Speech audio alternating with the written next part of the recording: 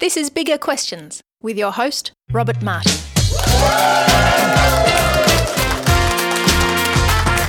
Welcome to Bigger Questions, recorded live in the city of Melbourne. Today's big question: how can we live amidst the busyness of life? And to help us, we have Peter Adam join us. Peter is a Vicar Emeritus of St Jude's Anglican Church in Carlton. He's the author of many books and regularly speaks around the world. In 2012, Peter was awarded an OAM for his services to the Anglican Church and to theological education. Please welcome Peter Adam. Peter, welcome back to Bigger Questions. You've been on the show before. I have. And you've come back. Yes, in my busy life, I found time to come back. Very good. Okay. Yeah. So, Peter, what exactly does a Vicar Emeritus do? Well, it's a great job because it sounds impressive. There's no money in it. Right. And the duties are ill-defined. Wow. Basically, You do what you like. it's a base for me to do my ministry around Australia and around the world. And I report back every now and then on what I've been doing. And so, what have you been doing? Have you been busy? I've been very busy, this year. Yeah. No, it's actually not too bad. I supervise research students in theology. I speak at conferences, preach at churches, mentor people in ministry, pray, and that seems to take up quite a bit of time. Right. Well, to kick off Bigger Questions, we like to ask a couple of smaller questions. We do try to have a bit of fun on the show. Today we're talking with Peter Adam about crazy busy, how we can live amidst the busyness of life. So, Peter, in today's quiz, I'm going to test you on being busy. Now, do you feel qualified at all? I have been busy. Right. Well, okay. Well, that's probably qualifications enough then. Anyway, okay, so there's two questions, both multiple choice. So question one, according to askamanager.org, how should you respond when your boss asks, are you busy? Should you say, A, nope, we can go for a long lunch? Or should you say B, yes, I'm finding it very hard to get to the next level of Candy Crush? Or should you say C, busy doing what? Or D, should you say, I'm keeping busy, but I can make time, what's up? So how should you respond when your boss asks how... I think I'd go for D, for safety's sake. Well, well, surprise, surprise, it's actually correct. It is actually D, yes. You are keeping busy, but I can make time, what's up? The other ones, of course, probably not good... Not wise. Not wise, no, not wise. necessarily. But we'll talk about maybe why that is in a second. Question two. In a recent global survey, what percentage of Generation Y, so those born after 1980, admitted that they sometimes pretend to be busier than they actually are? So this is the percentage that claim to be sometimes tend to be busier than they actually are. Was it A, 0%? They're all flat out trying to make it in the world? Was it B, 24%? A number occasionally bend the truth about their actual busy state? Was it 51%? C, just over half pretended to be busier than they actually are? Or was it D, 100%? They're all lazy slackers who never do any work at all. Well, I'd go for 75. 75, but that wasn't one of the options. I know, that's right. That's right. Well, so that's interesting. Well, maybe you want to choose one of the A, B, C or D just to... I'm sorry, Rob, of course, yes. Okay. C. C. The correct answer is actually C, yes. 51% pretend to be busier than they actually are. It's also interesting that whilst over half of Gen Y pretended, about 4 out of 10, 40% of people overall all claimed to be busier than they actually were. Have you ever claimed to be busy when you're not actually busy? Yes, when I want to avoid somebody, that's what I say. That's right. But you said you were busy before, didn't you? Yeah, sorry, anyway, we won't go into that. I said I have been Yeah. busy. Okay, so anyway, congratulations, Peter. In our busyness quiz, you got 2 out of 2 correct. You're 100% right. Congratulations. So give him a big round of applause. Thank you, Rob. So why do you think many of us pretend to be busy? Well, I think our society values busyness so much that if you admit that you're not busy, it sounds as if you're an unproductive, unprofessional and incompetent person and not very important. Yes. Well, that's exactly what an article by Tim Kreider says in The Busy Trap, where it says that in our culture, busyness has become a virtue, and so people are terrified of hearing that they have empty time. And he says in this article, busyness serves as a kind of existential reassurance, a hedge against emptiness. Obviously, your life cannot possibly be silly or trivial or meaningless if you are so busy, completely booked in demand every hour of the day. So you're saying that we have to be crazy busy to feel significant? Well, there are two questions answered. The one is, are we in fact busy, or are we just pretending to be busy? Mm-hmm. And then why would we pretend to be busy? The answer for both, I think, is that, well, it's a very odd feature of our society that our society requires busyness of us. Mm-hmm. In fact, in that article, he talks about a woman who had talked about the deformative effect of her environment. That is, it's not that the individual decides to be this way, it is that our society makes us this way. Very powerful indeed. So I heard a little boy asked how he was, and he said his answer was very busy. How old was this boy? 5 years old. But obviously that's what his parents said, so he thought this is what you had to be, very busy. So what do you think drives that? Well, what drives it, I think, is the idea of capitalism that you want the optimum output from a unit. So the busier we are, the more valuable we are. But it also, I think, comes from a need to be affirmed by other people. So although our education system is meant to produce individualists who are free agents making their own decisions, in fact, we've produced a very strongly conformist society. And if there are 14 people in the room and 13 people have said how busy they are, then I feel the need to say, well, I'm busy too. I'm part of this club. I'm one of the important people. What I do is important. I'm indispensable. I'm so busy. So our busyness problem isn't just simply a matter of better time management. No, it's not. No, that's exactly right. It's a deeper problem than that. Yeah. Although that could be a problem for some, who need a diary Yeah. and don't know how to turn up to meetings. So we've explored some of the issues, but why are we busy? Well, we're busy sometimes because we want to get ahead in life, we want to get promotion, we want to make lots of money, and we see that the people who do that are people who are very busy and very responsible. So it could come from a desire for financial security. It could come from a desire for personal affirmation from other people and respect. It could come from a desire for sympathy. So, oh, you poor thing, you're so busy. How sad that is. So a lot of different emotions, I think, pressure us to be busy, or at least look busy, and act busy. Well, what's the problem with that? What's the problem with being busy? Well, looking busy and looking productive. Well, it's an odd thing to be in a kind of slavery to busyness. I don't think human beings are meant to be slaves to an ideal like that. It's as silly as this enslavement to look elegant or to be successful or powerful or something like that. They're all very demeaning slaveries. And I think for some people, they get caught in a kind of vortex where they get so busy that it actually destroys their lives and their relationships. So people who are too busy are naturally impatient with others. People who are too busy don't have time for the deeper questions of life, don't have time to relate deeply to other people, and I think eventually become boring and less productive. Because if all they think about is their work, well, that's not a very happy life, I think. But do you think we like it, though? We like being busy? Oh, yes. We're addicted to it. It's like being addicted to exhilaration or adventure or something like that. Being addicted to busyness. That's right. But you're saying that it's not so much just being addicted to busyness, but it's being addicted to what a busyness brings in terms of significance and affirmation, etc. It's what it brings and what you lose if you aren't busy. So it has benefits and it has losses if you admit to having an empty life. Well, then how can we tell if we're busy just because I've got lots to do, or if I'm being busy to feel significant? Yeah. How can I discern the difference? That's a great question. I think you could ask the question, is your busyness productive? Is it purposeful and effective busyness? Or is it just, racing around like a headless chook or something like that? Right. To use a happy image. That is, some people are busy and it's entirely unproductive busy, but they just look busy. Right. A good question to ask is your busyness producing anything?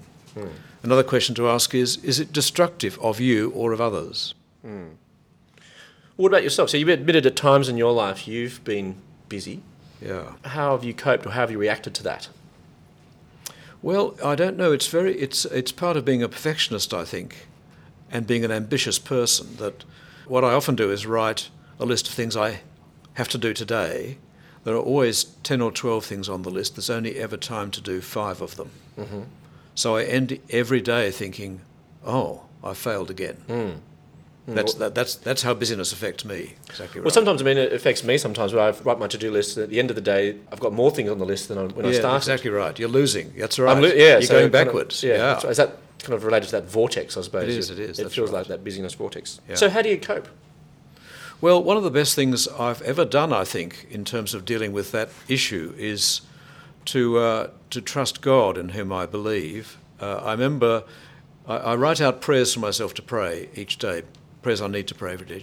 And one of them I wrote down was, "Dear God, I trust that today you'll provide all the time and energy for me to do the good works you want me to do." Mm-hmm. And it had a dramatic change that very day, because I remember I was driving to an appointment and I was driving more slowly. Whereas when I was ruled by my list, I was panicking, trying to get places, frantically, quickly to get there, which of course is not helpful for me, the car, or the other pedestrians or drivers on the road. So I think I do recall that you mentioned that you do want people dead, and there are often people on the roads yes, get in your way. Yes, no, I'm repenting of that, and I can now, with God's help and with intentionality, do 1.5 hours loving driving.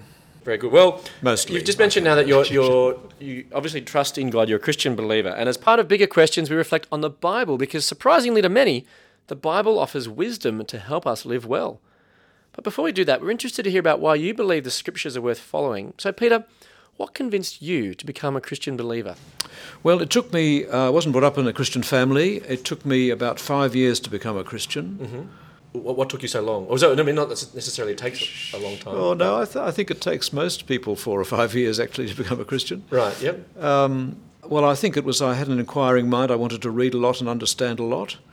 And partly there was no one around to help me. That is, I went along to church, but nobody ever sat down with me and said, why are you here, or how can we help you? I just assumed to belong to the club, and so that wasn't very helpful. Mm-hmm. So I was converted when I was 16. And so what was it that convinced you, or what was it that made you think this is for me? Somebody explained to me, a very kind minister explained to me, that being a Christian wasn't a matter of being sufficiently kind and good, that I couldn't actually manage all the kindness and goodness needed. And what I had to do was trust in Jesus as the one who provided the kindness and goodness and my forgiveness. That was the moment for me. I remember it very clearly, the 3rd of June, 1963. And I went home and told my parents I'd become a Christian, and my dad said, "Well, you'll grow out of that." And I still haven't. No. Thank you very much for sharing that, Peter, as well. It's a long time ago. It is. It is a long time ago. The part of the Bible we're reflecting on today comes from the book of Proverbs. Now, Proverbs is a book from the Old Testament part of the Bible. It offers short, pithy insights into the nature of life and the world, and it offers practical, memorable wisdom for living life. Now, would you say that Proverbs was a bit like Twitter of the ancient world, wisdom found in just 140 characters? Yeah, that's great. That's really good. Yeah. It's practical daily wisdom. That's right. Observing life and learning from it, and getting wisdom from God. Well, there's a passage we'll look at right now, which is actually from Proverbs chapter 3, which says, "Trust in the Lord with all your heart, and lean not on your own understanding. In all your ways submit to him, and he will make your paths straight." Brilliant. How does that help with our busyness?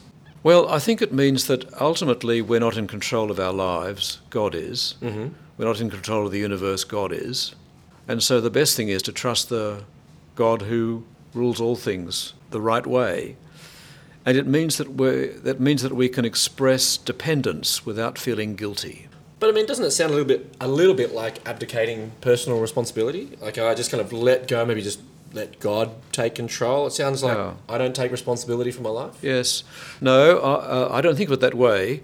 And I think we've made a God of personal freedom and personal responsibility. So in our society, we've lost God running things, so then we have to make ourselves God. As James Watson, a great scientist, said, if we don't play God, who will?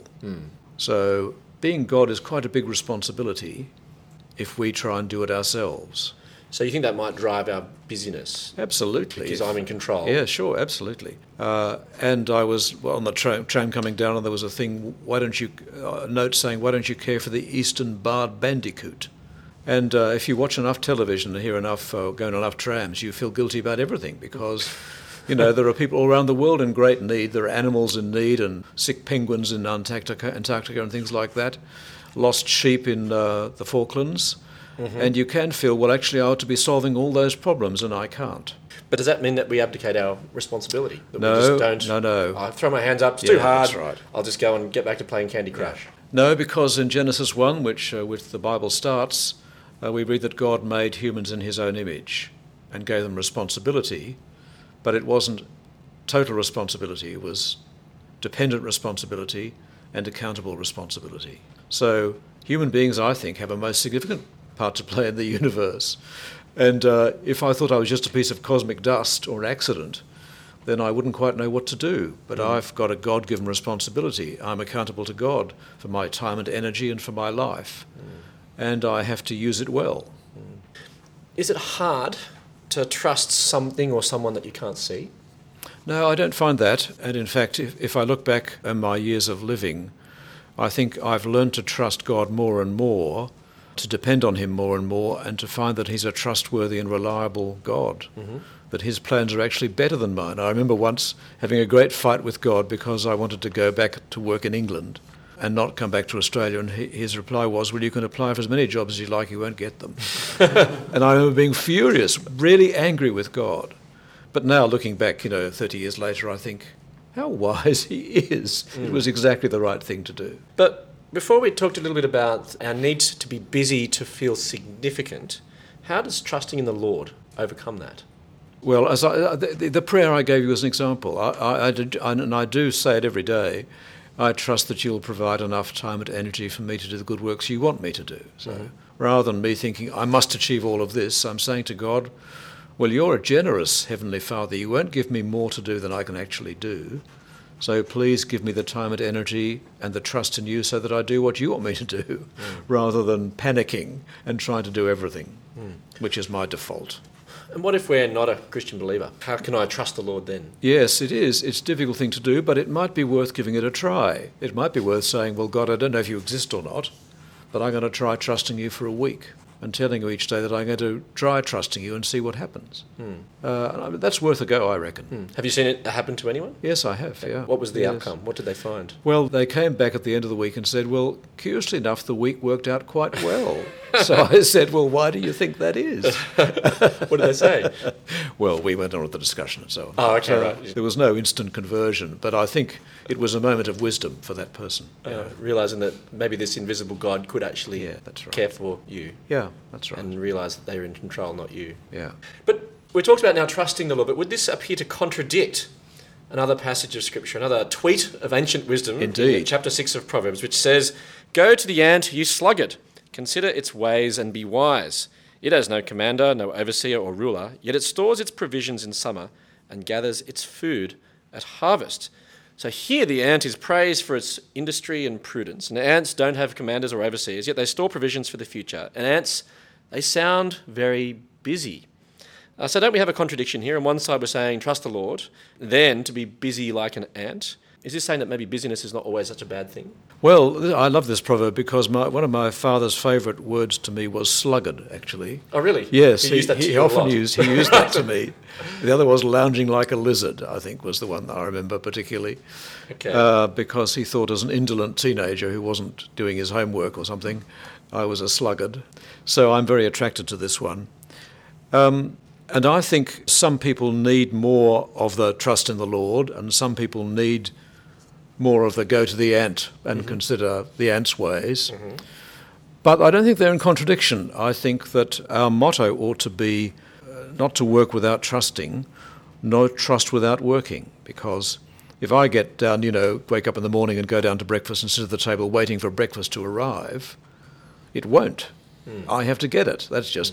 Will God miraculously send me breakfast, cook the toast and so on, butter it for me, put some jam? No, he won't. I have to do it. That's part of being a responsible human being in God's world. But the trouble is we can get an imbalance. We can either head towards the ant thing, the ant proverb too much, which is what our society does, I think. We're all busy ants racing around and not enough trust. But the answer to that is not to trust God and not work.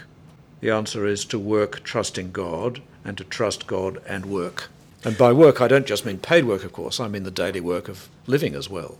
The administration, paying the bills. Paying the bills, indeed. Yes, A good example. Now, often responses to busyness is to stop and take time out and go on a retreat or rest or something. Yet the average worker ant works some 19 hours per day. When they sleep standing up and take power naps. So does the ant say something to the idea that the solution to being busy is to stop? Well, I think God has fortunately made ants differently to human beings. Right. And we have more freedom of. I'm not a specialist in ants, you understand, but I think we've got more freedom of thinking and decision making and responsibility. I think ants are kind of programmed to be ant-like and be anti. In the ways in which, anti, anti as in... Not anti-ant. That's right, yes, That's right. Anti-ant. Whereas we're actually responsible to make good choices about our lives. And if I meet somebody who is, genuinely just too busy, I say, you must take 24 hours off and look at your life and take responsibility for it and ask the question, is your busyness responsible? Does your busyness distort your humanity? Does your busyness impair your relationships? Does your busyness diminish your productivity? Those are great questions to ask. A couple of questions have come in. So God sounds like he's got a good plan for me, but I have a boss who demands so much. Yeah. What do I do? Well, that's a pretty common situation, I'm afraid. Not if you work for the City Bible Forum in Melbourne. No, I of hope course. that hasn't come from my colleagues. That's right. That's right. Oh, I thought that's what it said. That's right. Oh, no, it doesn't. No, I'm sorry, yeah. Well, that's the trouble, that our society produces, some bosses at least, who make unfair demands on their workers. And I say to a friend of mine, that's happening to her at present, I say, when it's time to leave work, leave work. She's staying behind for 3 or 4 hours every night. I'm saying go home. Or resign, find a boss who doesn't make unreasonable demands. Because the trouble is, if you have a very unreasonable boss and you give in to it, they'll just make more and more demands on you. So I heard one lawyer, a woman who said that she left for work at 7 in the morning and got home at 10 at night. And her legal firm provided a dinner every night because everybody did that. And of course she didn't see her children. And I said, you should resign. In that respect, if you do make that career choice, then it reflects the first aspect we've been talking about in trusting that God will provide. It also means you're trusting God to give you a life which is more than just work. Another question's come in as well. So how do you avoid wasting time on trivialities? Yes, that's the great problem. When you're too busy, you get caught in trivialities. And the other reason I do trivialities is because I'm putting off a difficult task. So what are your trivialities that you enjoy? Oh, well, I don't enjoy them, but I do them to kind of delay the stress of the difficult task. Right. And, of course, the delayed difficult task becomes more and more difficult the more you delay it. Yes. So one of my current rules of work is to do difficult tasks immediately so they don't cloud my mental horizon. But there's a point at which trivialities are enjoyable, though. No, I don't find them particularly enjoyable. Oh, okay, maybe I'm just a superficial person. Yeah. Yes, well, there are different gifts and different insights. God makes people differently, of course. Certainly, yeah. I'm very that's trivial. Right. That's yeah, right. Sure. Yes. But I suppose other things like trivial things are maybe entertainment or sport or those sort of things. They're not trivial. Right. They're gracious gifts of our loving Heavenly Father. So maybe it comes down to defining what exactly is trivial and working Absolutely right. They're not trivial at all. Yes. No. And maybe I'm not so shallow after all. Perhaps, no, I don't know. No, perhaps you're not. The proverb encourages us to consider the ant and to be wise. What does it mean to be wise? Well, wisdom is a great gift, I think. Superficiality is the opposite of wisdom. And reaction to your environment, that is just being pushed around by other people, is a lack of wisdom. It's foolishness rather than wisdom. And I think we can be efficient but not wise. I think God calls us to be wise as well as effective and efficient and productive. Wise in our lives. As de Gaulle, I don't know if this is true, but de Gaulle's meant to have said, the cemeteries are full of indispensable people.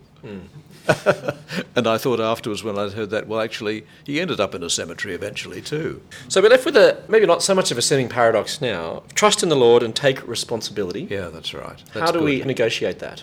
Well, I think it's true of every area of life, not just work. So we're thinking about your future and retirement and old age and stuff like that. I think I must trust God about that, otherwise I panic. But I also have to take responsibility. I can't just say, well, God, I'll leave it up to you and I won't think about it. I have to make sensible choices about where I live and the kind of relationships I have and which retirement village I choose and so on. So in that kind of area, I have to trust God, otherwise I panic. But if I just say, well, I'll leave it up to God, then I'm being irresponsible and a nuisance for other people eventually. So, for example, I've started clearing rubbish out of my house. I'm a great hoarder, but I think, well, when I die, who's going to clean all that rubbish out?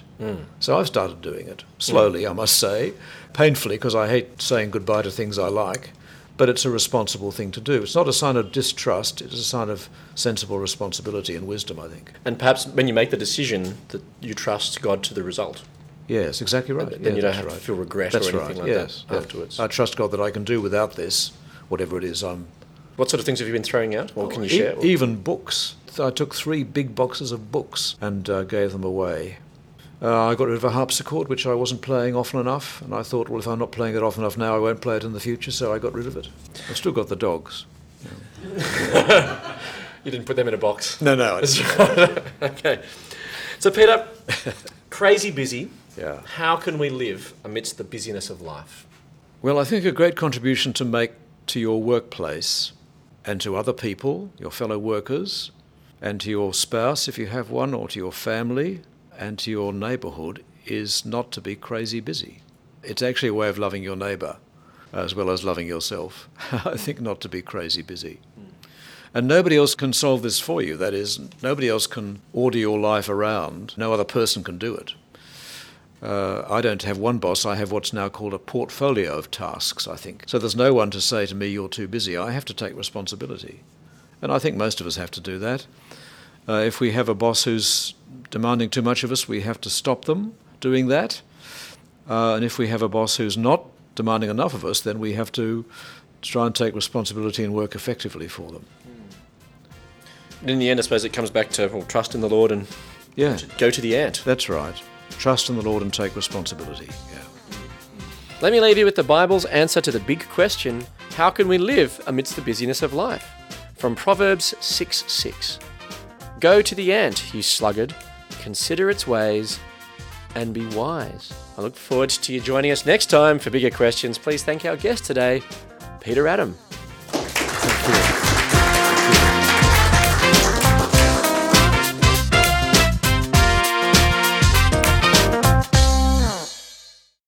Enjoy bigger questions? You can help us keep asking them for as little as $1 a podcast. Support the show. Go to patreon.com/biggerquestions.